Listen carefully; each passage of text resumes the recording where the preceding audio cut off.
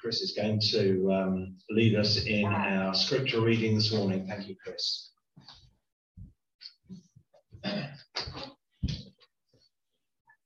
Morning, everyone. Morning. So lovely to see everyone.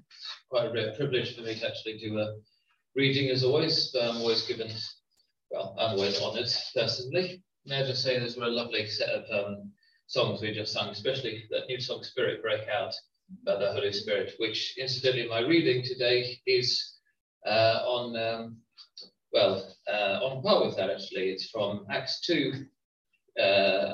chapter 2 verses 1 to 21. When the day of Pentecost arrived, they were all together in one place, and suddenly there came from heaven a sound like a mighty rushing wind, and it filled the entire house where they were sitting. And divided tongues as of fire appeared to them and rested on each one of them.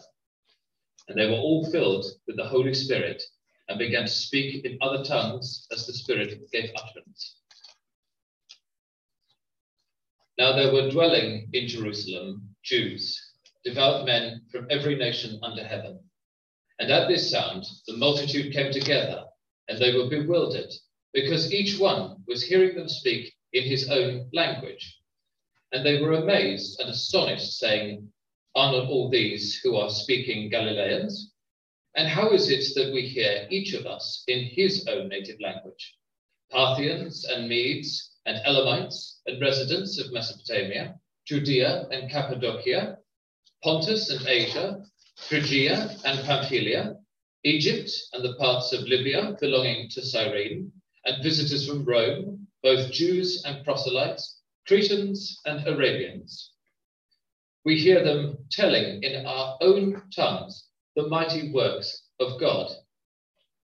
And all were amazed and perplexed, saying to one another, "What does this mean?" But others were mocking, saying, "They are filled with new wine." But Peter, standing with the 11, lifted up his voice and addressed them, saying, "Men of Judea and all who dwell in Jerusalem, let this be known to you, and give ear to my words. For these people are not drunk, as you suppose, since it is only the third hour of the day. But this is what was uttered through the prophet Joel. And in the last days it shall be, God declares, that I will pour out my spirit to all flesh, and your sons and your daughters shall prophesy, and your young men shall see visions, and your old men shall dream dreams, even on my male servants and female servants. In those days I will pour out my spirit, and they shall prophesy. And I will show wonders in the heavens above, and the signs on the earth below: blood and fire and vapor of smoke. The sun shall be turned to darkness, and the moon to blood, before the day of the Lord comes, the great and magnificent day. And it shall come to pass that everyone who calls upon the name of the Lord shall be saved." Amen.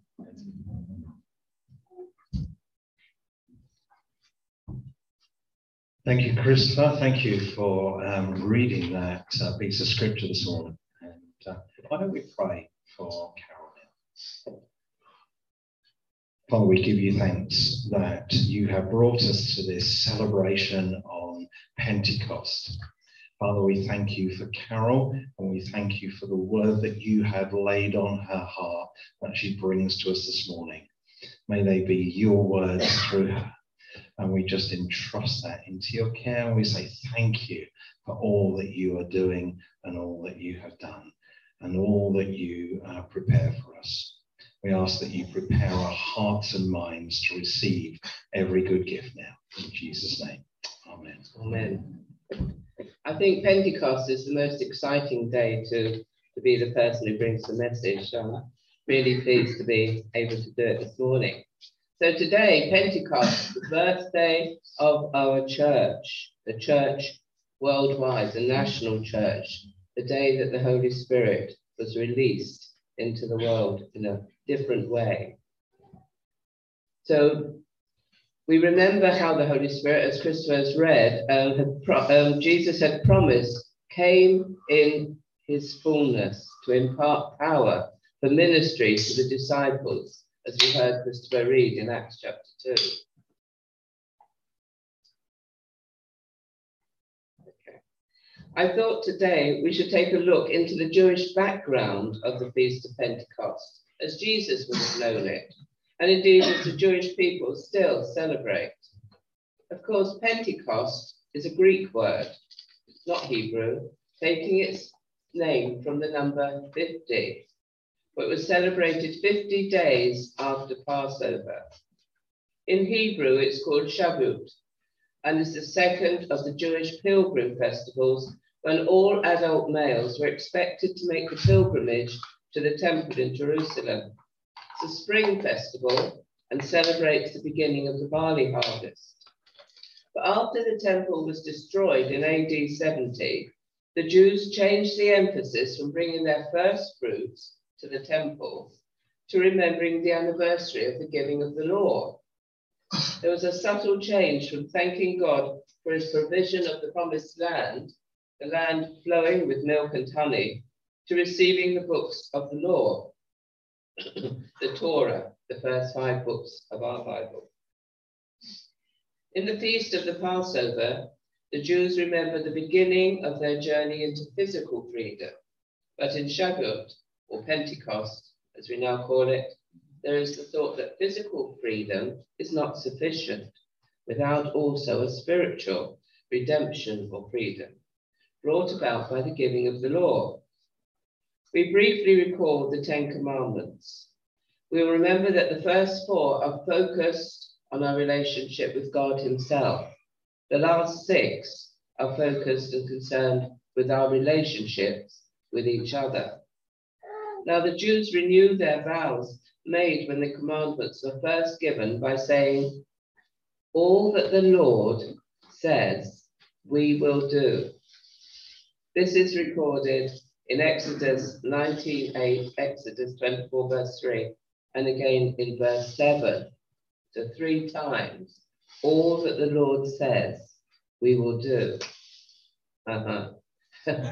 May today we could follow that same tradition and deepen our commitment to God the Father, the Son, and the Holy Spirit. So at Pentecost, when the disciples, together with many Jews from the surrounding countries, were once again in Jerusalem for the festival of Pentecost, Jesus fulfilled the promise he had made before he returned to heaven, that he would send another to be a comforter and support.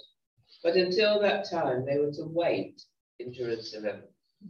The Holy Spirit came as a mighty roar of rushing wind, and they saw tongues like fire above each of their heads. Remember what I said about the Jews remembering the giving of the law at the festival of Pentecost? In Exodus 20, we read, when God met with Moses on Mount Sinai, there was thunder, lightning, trumpet, and smoke. He doesn't do things quietly. A few chapters later, God again requests Moses to meet him on the mountain so that he can give him the laws inscribed on the tablets of stone. And for 6 days, when the Israelites looked up to the mountaintop, it appeared to be consumed by fire.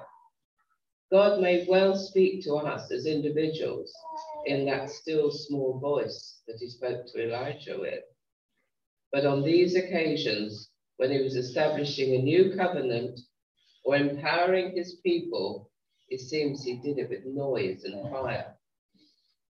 Apart from the wind and fire, there was another manifestation of the Holy Spirit at Pentecost. Remember, it was a Jewish pilgrim feast, and Jerusalem was full of Jews gathered from the nations surrounding Jerusalem. Yet they could all hear in their own language, although the speakers were clearly Galileans, and not particularly well-educated Galileans. Peter, now emboldened by his anointing with the Holy Spirit, stood up to explain to the crowd that they weren't drunk, as they supposed, but had experienced what Joel had prophesied would happen in the last days. The Holy Spirit had been poured out on them. He went on to preach his powerful sermon, declaring that Jesus Christ, who was crucified by their hands and by those of evil men, had gloriously risen from the dead and was indeed the long-awaited Messiah. Let us pause from this wonderful account and ask the question, well, what was the Holy Spirit doing before then?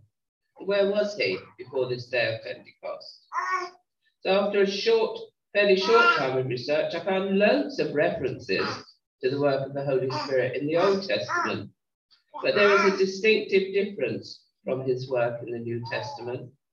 In the Old Testament, he anointed specific people at specific times for specific tasks in God's kingdom work. In the very first chapter of the Bible, in Genesis, chapter 1, verse 2, we read that the Spirit of God was hovering over the waters. Why? To bring order out of chaos. Other examples include prophets anointed to speak out, priests anointed to intercede on the behalf of the Israelites, and kings were anointed for leadership. So the Holy Spirit was active in creation and the sustaining of the earth, in the history of redemption under the law, in the lives of individuals for spiritual growth, wisdom, and leadership. We also read of the giving of specific creative abilities to the craftsmen chosen to construct the tabernacle and the Ark of the Covenant. He brought the promises of blessing that would be in the coming Messiah. He gave Samson strength, protected David from Saul, and came upon Gideon, instructing him before the battle of Jericho. He filled Ezekiel to predict the coming judgment on the people, and again for proclaiming God's truth. We read in the book of Numbers that he fell on 70 elders who were then able to prophesy. On one occasion, he gave David words to say, and through the Spirit's power, Zechariah was able to tell Zerubbabel that all battles would be won. Joel prophesied that he will pour out his Spirit on all people. So the Holy Spirit has always existed as part of the Holy Trinity. Returning now to the amazing account we read in Acts chapter 2, we read that at the conclusion of Peter's sermon, the people were cut to their heart and cried out to Peter and the other apostles, "Brothers, what shall we do?" To which Peter replied, "Repent and be baptized in the name of Jesus Christ for the forgiveness of sins, and you will receive the gift of the Holy Spirit." Those who accepted this message were baptized, and 3,000 were added to their number that day. I want us to notice a couple of things here. At the Feast of Pentecost, they were all Jews who heard the message, heard Peter's preaching, and it was a collective we in their question as to what they should do. It represented the whole Israelite nation as one body, and Peter's reply echoed the message of who? Who had come before with that same message? John? Well done, yes, John, who came preaching a baptism of repentance. Now let's jump forward a few chapters to Acts chapter 10 and recall the account of the conversion of Cornelius, a Roman centurion, and therefore he was a Gentile. Why is that significant? The Jewish laws forbade the Jews to enter a Gentile's house, let alone eat and socialize with them. Gentiles include everyone who's not a Jew. But God now had other plans. During a time of prayer, God had revealed to Peter through a vision that all he had created were pure and he was not to regard them as impure or unclean. That would have been part of their ritual laws, which is the reason why they were previously not allowed to associate too closely with non-Jews. The vision was quickly followed by a knock on the door, and 3 servants of Cornelius stood there asking for Peter to return with them to the home of their master. Although he was a Roman, therefore Gentile, Cornelius was a God-fearer and regularly prayed and gave money to the poor. But he didn't know about Jesus. God had heard his prayers.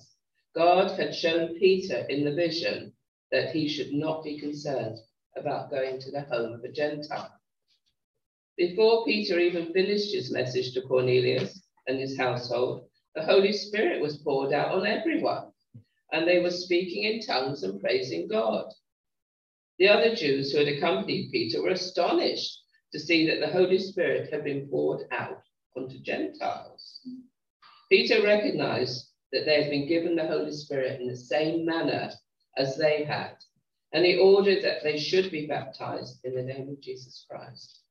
This was a significant happening in the history of the church, for Gentiles were now being brought into the kingdom of God, which had previously belonged to the Jews as God's own special people through whom he had chosen to reveal himself. Before we finish, let us jump forward again to Acts chapter 16. I tell you, if you haven't read the book of Acts, there's some exciting stories in there. Let's jump forward again for when Paul and Silas were imprisoned in Philippi, after they delivered a slave girl from a spirit of divination. In other words, she was a fortune teller. If you remember, they're singing praises to God at midnight in the prison cell, when a violent earthquake shakes the foundation of the prison and the prison doors fly open. When the jailer realized what had happened, he drew his sword ready to kill himself, but death would have been his fate anyway for losing prisoners. But Paul intervened and told him they were all still there. So the man fell trembling at Paul's feet and asked the question, "Sirs, what must I do to be saved?" Paul, of course, answered that he needed to believe in the Lord Jesus Christ, and he would be saved, him and his whole household. After the jailer had washed their wounds, the jailer and the whole household were baptized. Now, who's been listening well enough to notice the difference of one word between the question the Jews asked Peter at Pentecost and the question asked by the jailer to Paul? The jailer in Philippi said, "What must I do to be saved?" And the side 7 was, "What shall we do?" Saved. No, that's the same in both, isn't it? Jenny, did you say? I and we. I and we. Yeah. And can you remember why why there is that significant change? That marks out the personal relationship. Yes, but the I is the personal relationship. Well done, Barry. And the we referred to the corporate we of the Israelite nation. I thought that was a really interesting thing worth pointing out. Peter was shown very clearly that the gospel was now open to those from outside the Jewish nation. And Paul very clearly was a missionary, specifically chosen by God to bring the gospel of Jesus Christ to the Gentile world. And in the Acts of Apostles, we read of his 3 exciting missionary journeys, culminating in his house arrest in Rome, from where he wrote many of his letters to the young churches, to both encourage them and admonish them. This change in God's plan of redemption is clearly shown in the switch from the corporate we, in the question by the Jews at Pentecost, "What shall we do to be saved?" to that of the individual person's question, "What must I do to be saved?" Do we all know as individuals, do we know in our hearts that we have responded positively, just as Cornelius and the jailer and both their households did? In the first chapter of Ephesians, we read that when we become a believer, we receive the seal of the Holy Spirit. When the king adds his seal to a document, it is a clear statement that his authority is behind it. It's exciting to think we go into the world carrying his seal of authority. Do we know for sure that we believe in Jesus Christ? and want to receive all that the Holy Spirit has for us, so that we are enabled to fully participate in his kingdom. I believe the message we can take away from this Pentecost Sunday is to know that we do wholeheartedly believe the answer that both Peter and Paul gave to that question, that we individually believe with all our hearts in the risen Lord Jesus, our Saviour, Jesus Christ. Amen. Do please speak to me or others in the church if you want to chat it through more personally. Please don't go away with a doubt in your mind.